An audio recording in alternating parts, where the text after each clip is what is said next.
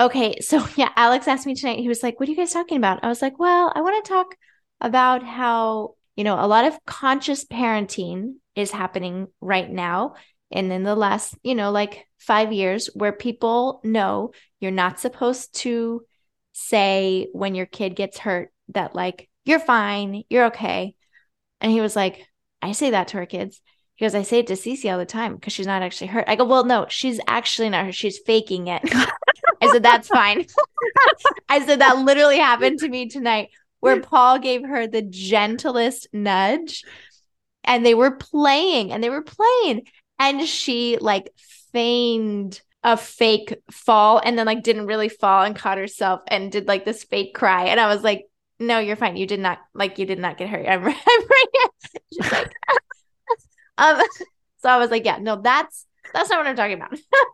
I'm talking about kids stub their toes. Actually hurt. They're actually hurt. And instead of just like talking about what happened? Wait, what were you doing? Wait, well, don't walk so fast. I feel like I hear that a lot from parents. Like, just like when I'm not really people I know, I'm not like judging other parents that I know. I'm judging parents I don't know that I'm just seeing.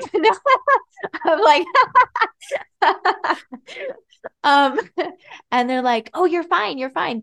And I was like, telling Alex is like, if I stubbed my toe for real and I was crying, like, I don't want someone telling me, like, you're fine or you're okay. Or you should have shoes on. Yeah. Like, thank you so much. That's just what I want to hear right now. That's why I told you don't run there. I always need these reminders from you because that is so my instinct is to be like, it's like my way of empathizing, but I'm also like, saw what happened and I want to help you. So I'm going to tell you why this happened to you as I'm hugging you and you're hurt. Like, you didn't break and the ground is wet because of the rain and you took that turn way too fast and you wiped out. Like, and as I'm doing it, I'm like, why am I narrating this moment? So thank you. Because they cannot hear you. Yeah, I know. Yeah, their thinking capabilities are gone. They hear Charlie Brown parents. Um, I think it does come from, yeah, like we so desperately do not want our kids to get hurt. Nobody wants their kids to get hurt. That's how they learn, but we don't want that. And I think as parents, we feel so responsible for them. I don't know. I think we feel like guilty if they get hurt. And so we want to explain why they got hurt because we want to explain Like, it's not my yeah, fault. it was your fault. Like, yeah, I told you to wear shoes. Yeah. This is not on I'm a good me. mom. Okay. One thing that I do say that I do think is fine in our family is saying like it's going to be okay or it's going to be fine. Like the world is going to be okay. This situation is everything like let's breathe.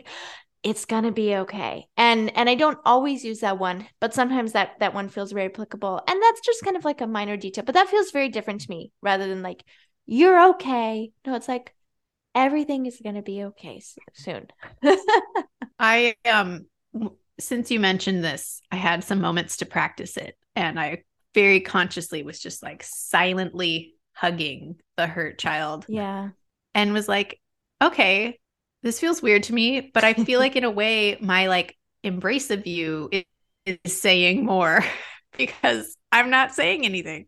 I think there's wisdom there. Well, yeah, and they come and then they hug and then they don't want to talk about it oftentimes. They just move on.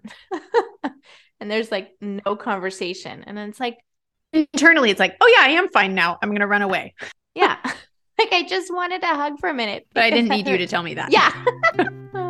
Very good. All right, that sounds good.